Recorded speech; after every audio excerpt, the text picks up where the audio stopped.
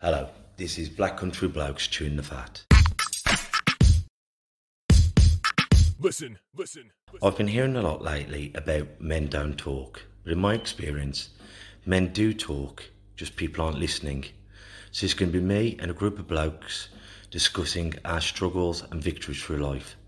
Warning, there may be some bad language, so apologies to all the moms, especially my own. Let's get going. Listen. Having your gang, this is the Black Country Blokes Chewing the Fat. With me, Kev Dillon, Craig Pinches, Lee Cadman, and we've got a very special guest on today, Cheri Gillings. Now, I met Cheri when we were on our mental health first aid course, and we instantly got along, and I found her life was so inspiring and the things she's been through. And then when we were talking, she started this thing called the Listening Post, and I'll get her to explain everything about it. So, Cheri, from the bottom of my heart, thank you very much for coming on. Thank you for inviting me. And so let's talk about some of the struggles and victories that you've been through. Wow. So I think something. So when we did that mental health first aid training, one of the questions on the course was something about your first memory. And I guess because I've remembered this memory lots of times, it didn't really have any weight for me anymore. And, you do therapy and all that stuff. So I said in the group, well, my first memory was of my birth mother getting hit and pushed down some, flying across the room and sliding down a door. And I just said it kind of flippantly. And what happened was the following week when we came back, that memory was brought back to me as something that had landed for a couple of people in the room in a way that I hadn't anticipated it landing like that. And I guess, so I guess, starting at the beginning, I was in one of those, what you'd now say is an adverse childhood experiences, so domestic violence in my background, left by my birth mother, put into foster care and all this kind of stuff, and raised in the northwest of the country in Liverpool. And what happened was, it was quite challenging. There was lots of racism. Liverpool at the time was the most known as like one of the most racist cities in the country. So I had this nonsense happening all of the time. You come through that, or I came through that. But I was telling the guys that eventually I became a drug addict. That's the long and short of it. And went to prison. Got quite a long sentence, really, crack and heroin were my substances of choice.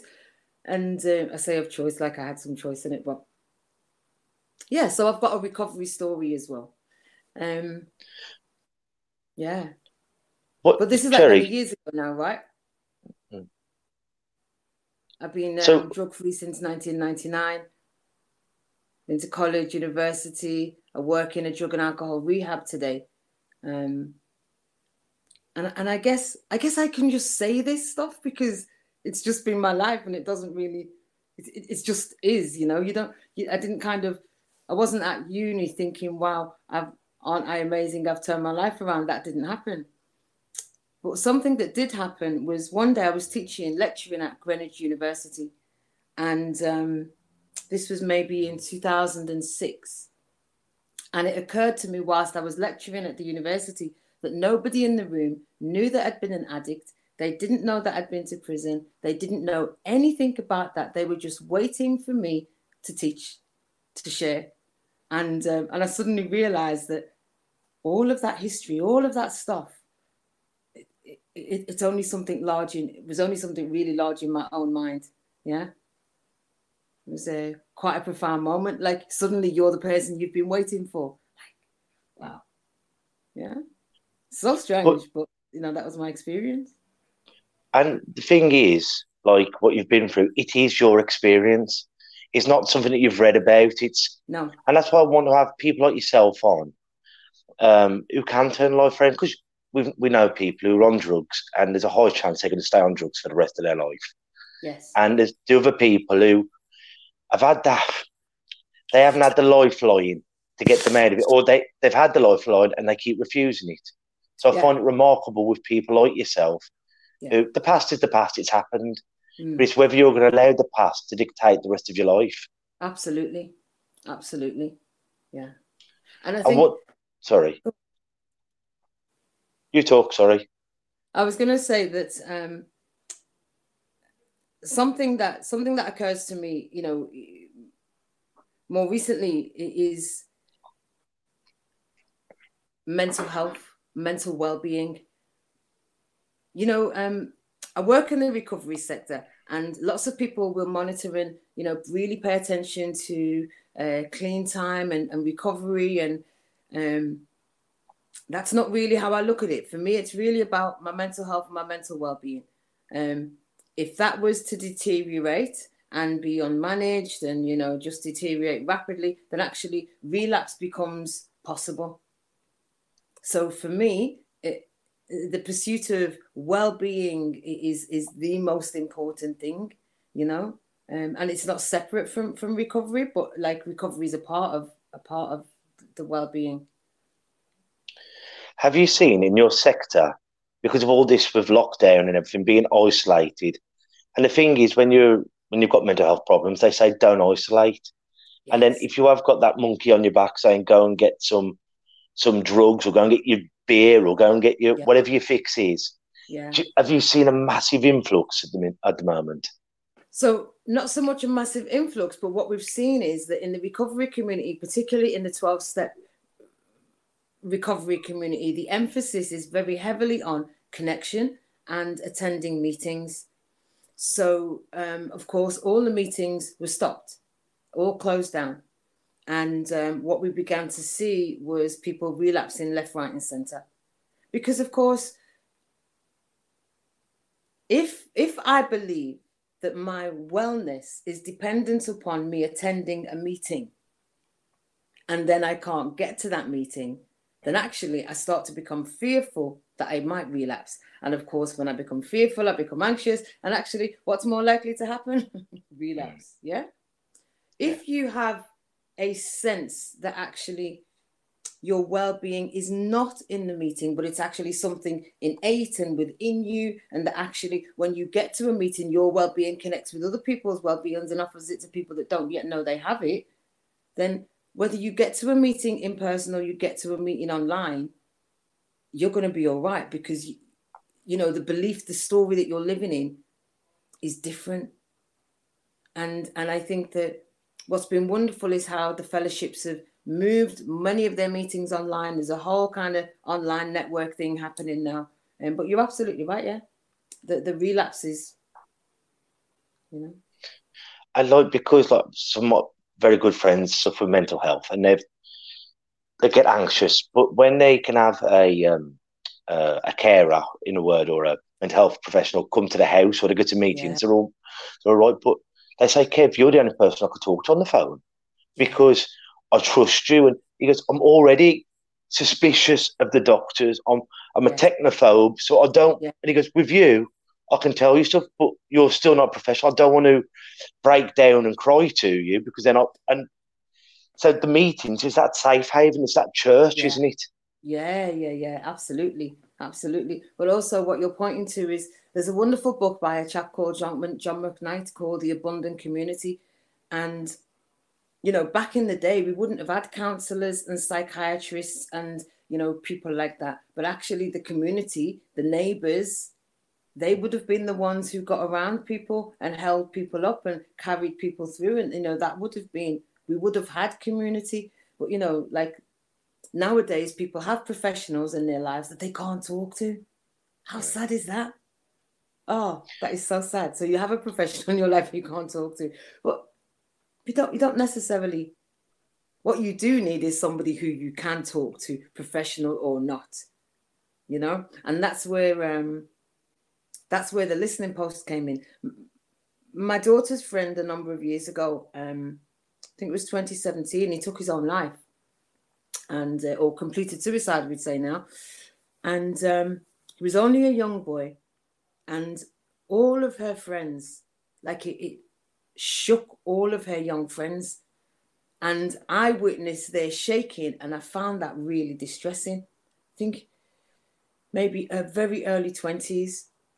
And I was in this space of, what can we do about this? There must be something that we can do about this. Like, why are the young people, in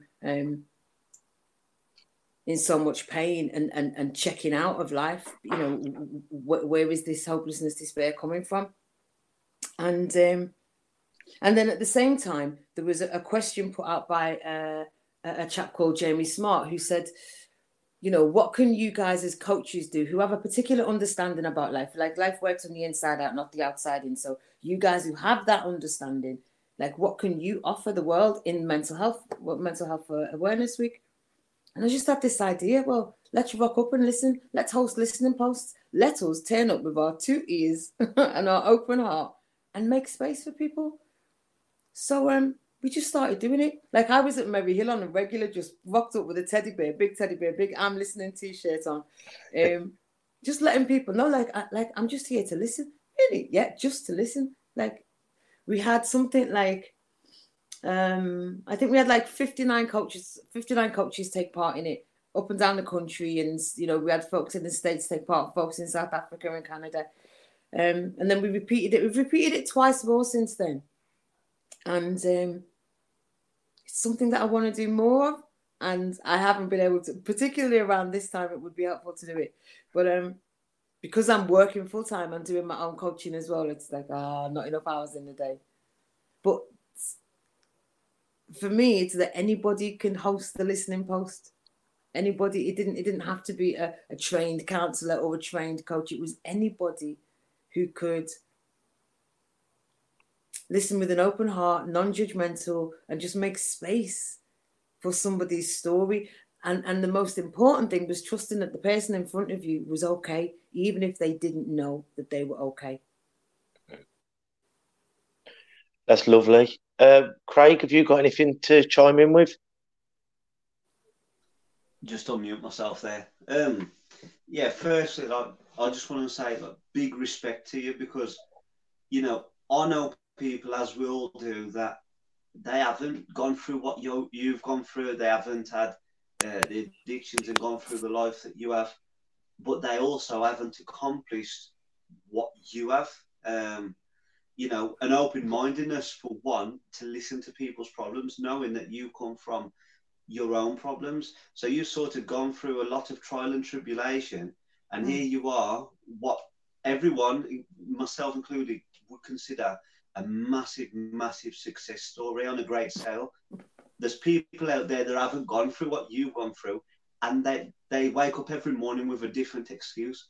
Now, in my eyes, there's excuses and there's reasons, and an excuse is not a reason, and so no real questions, but I'd just like to say big respect to you on that front. It's lovely to see people like yourself achieve so much after coming from such dark places as such. So yeah, that's what I want to say. Thanks, Craig. You know what I would notice about what you're saying is that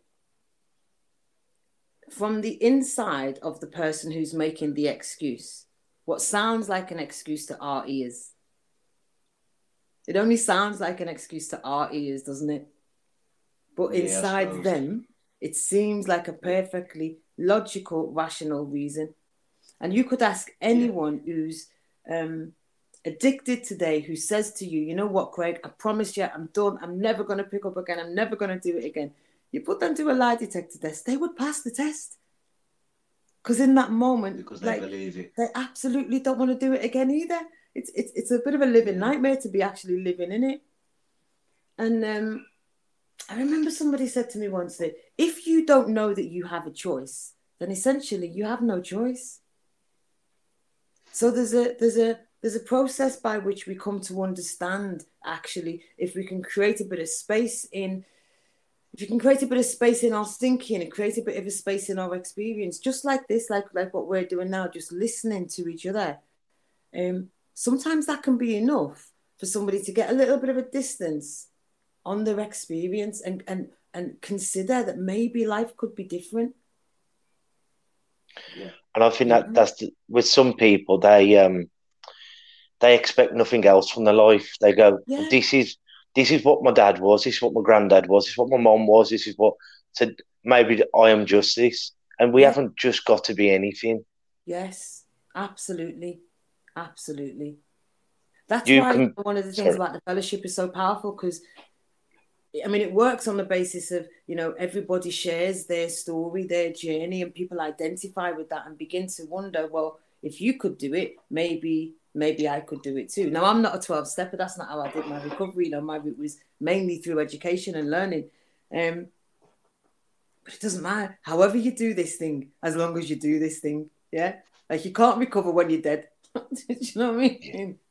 Do you know, like if I'm just chiming again, like the way you interpret things and the way you view things, and like you just picked me up on what we consider as an excuse, maybe a reason to them. Before like you went through the journey you went through, your addiction and things like that, did you have the same outlook, or did you have not very much of an outlook? So before all the addiction, did you see things as simple, or did you just not care? Well, I'm trying to word it properly so you understand. Yeah, it was a little bit different. So when I first started using crack cocaine, how I used it was quite recreationally. So I didn't consider myself to be like those drug users over there that were burgling people's houses. Yeah, because that's what was going on in Toxteth. There was burgling people's houses and all that kind of madness. And I didn't think I was anything like that at all. Yeah. Little did I know that I was on my way there. Yeah. Little did I know that they probably started somewhere using something recreationally. Yeah. I only saw the tail end of their madness and the impact it was having in the community, Yeah. So in the beginning, I just didn't see myself in that way. It's an age-old thing, isn't it? When people start doing drugs, it won't get me. Like, it's got everyone else. I'll be all right. I can handle this. And before you know it, you're too deep in the game. Yeah, absolutely. Absolutely. Like, I can remember visiting my friend in Liverpool, and I was already in it too badly by then. And I remember her saying to me, like, look at you, like you are bony, skeletal, like, where have you gone? And I was saying to her, I'm all right. I'm all right. I'm all right. Don't worry about it. Everything's fine. Let me 30 quid. Yeah. Like, oh my gosh. So I look back at that stuff and, like, because you can remember it, right? I can remember myself that way. I'm like, wow. And then for years, this other thing happened where it didn't seem like it was me that lived that life. It seemed like it was different from me and separate from me. But actually, over the years, like, and I think this maybe applies to kind of all kind of mental health conditions as well. We can maybe integrate our struggle into our experience and say, yeah, you know what, that was me, and I did do some bad stuff, and actually I'm really resilient because I'm still here. As opposed to just focusing on the suffering and just focusing on the pain and focusing on the past, and what's been lost. But as you say, when you can stand up and own it, saying, all right, I did this, I'm fully accountable, but that isn't all I am. That is what I was. But now's the time to move forwards. Yeah, absolutely. Absolutely. So we have this kind of understanding that we're more than whatever problem we're in at the moment, so even when I was practicing my addiction, I was always more than the addiction. Even when I was anxious and having these panic attacks and couldn't get on the train and had to get off the train and even then I was still more than the problem I was experiencing. And I think that we see it a lot in drug treatment services and what have you, but you'll see it in mental health services as well. People go to the service feeling like I'm a problem, and then they're treated like they are a problem, and it's a very simple thing to remember somebody is more than whatever they're currently presenting with. Very simple thing, but it makes a whole heap of difference in how you communicate with people, how you receive them, and what you expect from them. I think that's an important point. And years ago, I'm talking probably 10 plus years ago, we used to have a heroin addict that used to come round to my mum and dad's house, and he knocked the door every time trying to sell this, trying to sell that, trying to sell the other. His dad used to bring him round actually, and his dad passed away. And I had to give him a lift. At one point, I had to give him a lift up to Ollie Hall, probably to do whatever he's doing. And he asked me for a lift politely as well, really polite spoken guy. And I asked him his story, because I know a lot of people that they'll prejudge, they'll label, they'll shut you down completely because you're a scum and this and the other. And I asked him his story, and he said, "Look, mate," he said, "I got in with a crowd that said it'd be cool to try this, try that, try the other." Yeah. He says, "And my life has took this turn." And yes. Since then, he has recently, over the last couple of years, I've seen him at the hospital 2 years back, and he lost both of his legs because of his addiction. He's in a wheelchair. And I really felt for him, because he never caused us any harm at all. I'm not saying he wouldn't steal from us or whatever, because the addiction is not, it's not your heart, It is something that takes over you. You've still got to look past that and say, right, you've got to see what's in the heart. And he was a genuinely nice guy. Yeah. Yeah. Yeah, you're right. You're right. So I think sorry, Cheri, you carry on. So I was going to say that, it's really helpful what you're saying, because if people were met with that question, what's your story? What happened? Instead of like, what's wrong with you? Or why are you doing this? Like, what's your story? What happened? Is so such a wonderfully opening kind of question, isn't it? Yeah. It really, really is. Yeah, it's really, really, really lovely. Yeah. Lee, have you got anything you want to say? Yeah, I'd just like to rewind the conversation a bit. And you mentioned earlier that how important keeping yourself mentally well is. Do you have any strategies or actions that you take to keep yourself well? Yeah, so when I was, I'm gonna go around it a little bit the long way. So when I went for some counselling in the IAP service in Dudley, right? Like, blessed, I had this mindfulness-based CBT practitioner, and so she started doing this mindfulness stuff with me as part of this kind of CBT conversation, and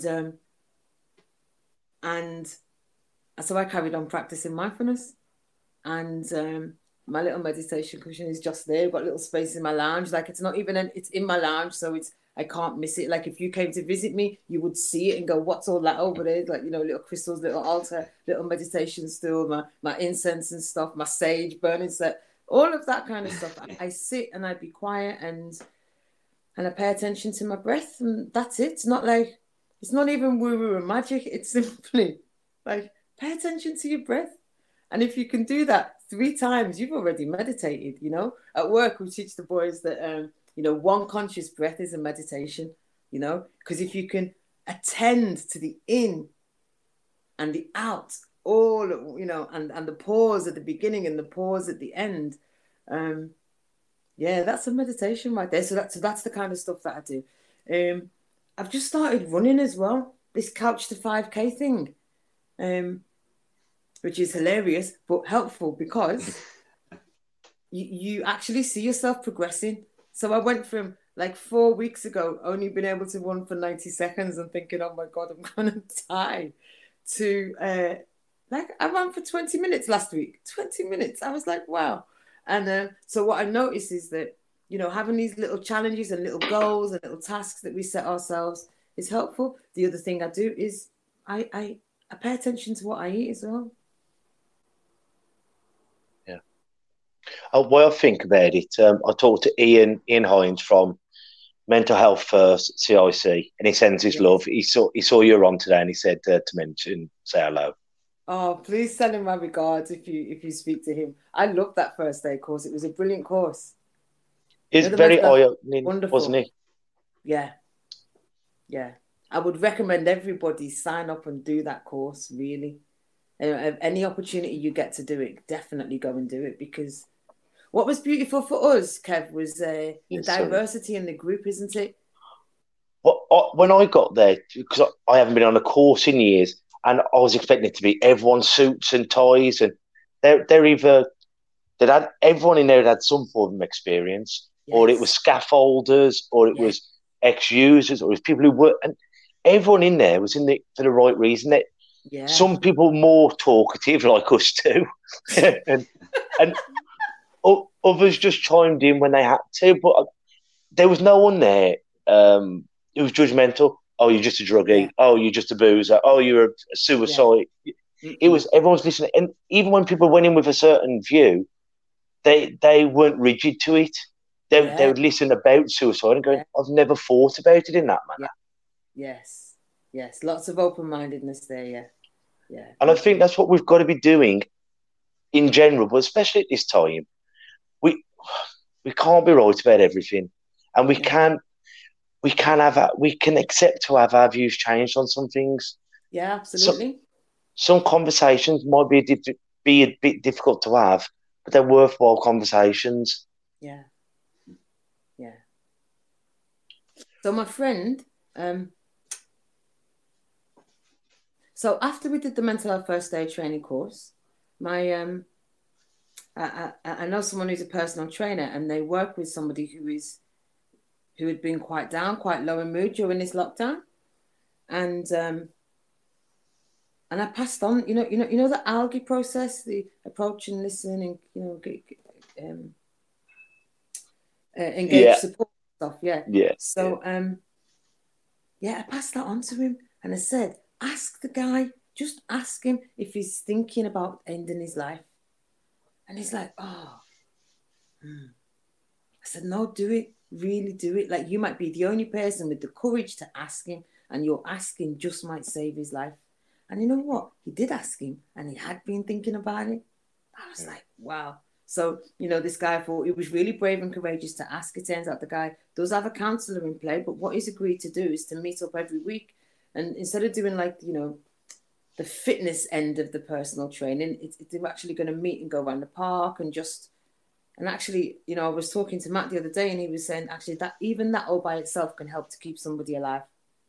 There's a small goal. I'm meeting so-and-so, and it's a really small, but can be really, really significant. Oh, I love it. It's lost these days, isn't it? Like, with the social media and that, even aunties and mums and whatever else, it used to be, I'm nipping around here for a coffee. I'm nipping around there for a tea. You'd meet up. Now it's drop me a message, drop me a WhatsApp, drop me a this. There's no context to it. I mean, if I were to say to you, and I know you, are you okay? I'd be able to tell by the sound of your voice, by your body language, that something's not right. But over a text, there's no emotional context to it. There's no giveaway signs, and I think it's lost in its big. We're progressing too fast in some respects. Like in regards to the technology, it's sort of anti-social platforms instead of social platforms. Yes. Yeah, absolutely. And of course, like, it's fostered a whole heap of comparisons, hasn't it?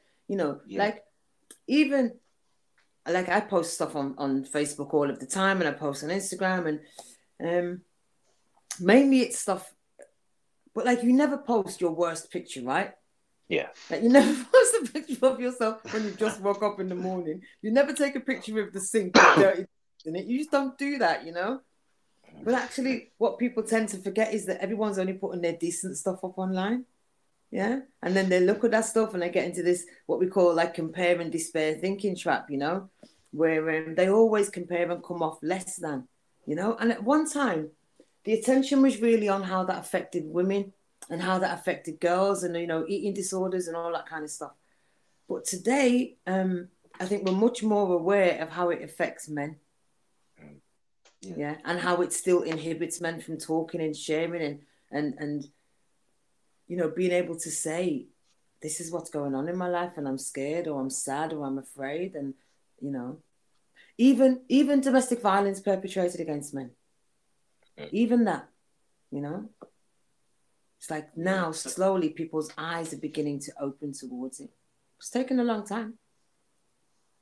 We've still got a way to go, but we've still got a way to go, but at least we're moving in that right direction.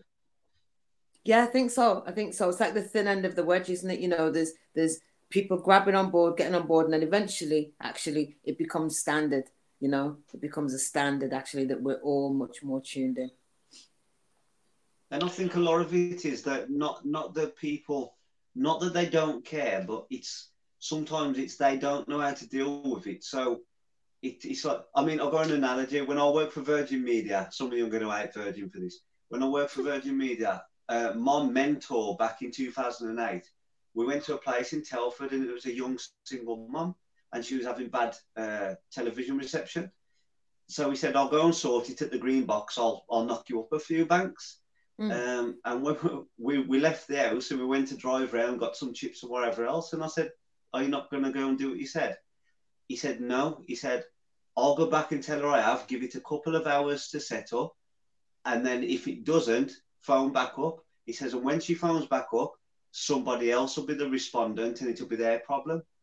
Wow. And I sort of think that, like, as light-hearted as I feel about it now, it was just Virgin TV. I feel like that's the mentality a lot of people adopt is, if I don't address that and deal with that, hopefully they'll find someone else to tell the problem to, and then it's their problem to deal with it.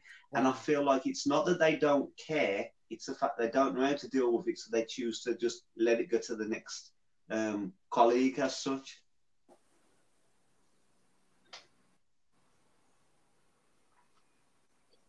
Well, yeah, and I think that's where the problem is. I think some people don't know how to care. Some people don't know how to deal with it in the right manner. But I think what we have got to do is just show that little bit more compassion. I think the one thing that we need to be contagious now is love, caring, and understanding. And if that can catch off, become more contagious, the world will be a much better place. I think what you just said, like, a contagious compassion. It's like, yeah, let's have some of that. You know, let's have some of that. The willingness, you know, to. There's two things in that, isn't there? You know, there's the willingness to empathize with another person's struggle and the desire to make that struggle end for them, but then also a compassion for the self as well. You know, one of the things that I come up against most, if you like, in my experience, is inner critics and inner bullies. You know, it's not the critic and the bully out there; it's the one in here. You know.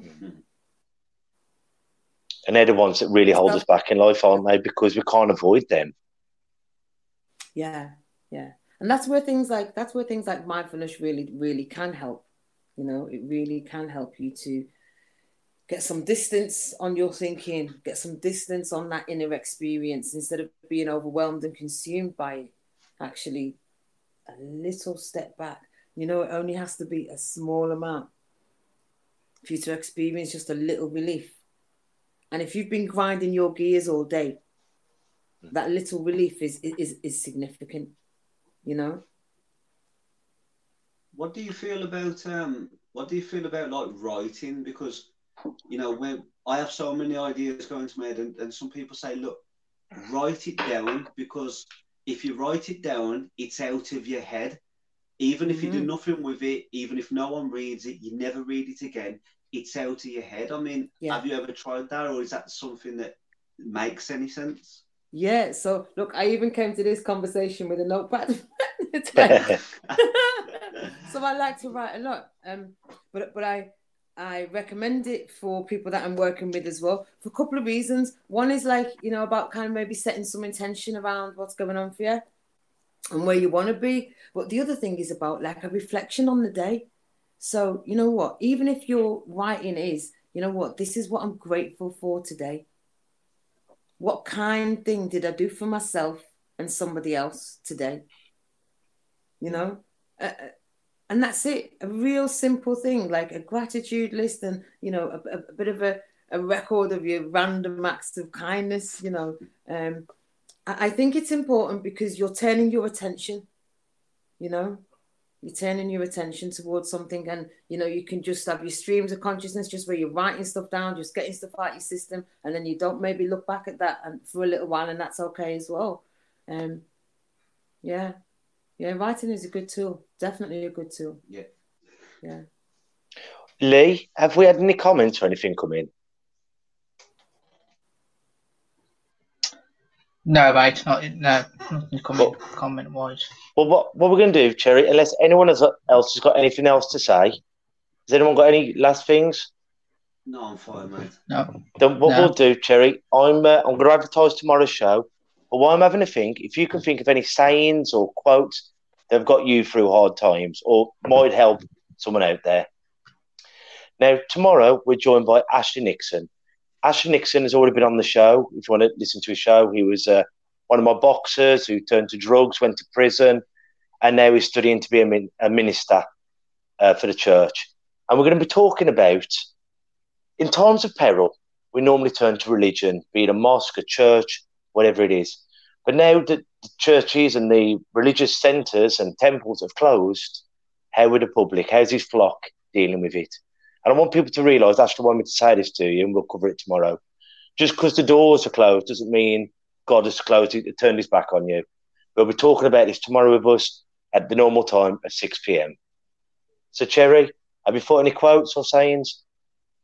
Yeah, I've got a couple, right? So the first one is Nina Simone. She says, you have to learn to leave the table when love is no longer being served. And the other one is one that I just come to understand myself, which was that the sun shines on the inside always, even when we can't see it. And it's only the clouds of our thinking that gets in the way. Beautiful. Well, thank you ever so much, Cheri, for coming on. So until we see everyone tomorrow, 6 p.m., take care of yourselves and each other. Ta-ra a bit. Listen. And that's a wrap for another show. But if there are any comments or messages that you would like us to read out for our next podcast, please be in touch. There are also lots of different organisations at the bottom of this page, and hopefully they can help you or someone you care about. Please share this to spread the word. Until we talk next time, ta-ra a bit. Listen.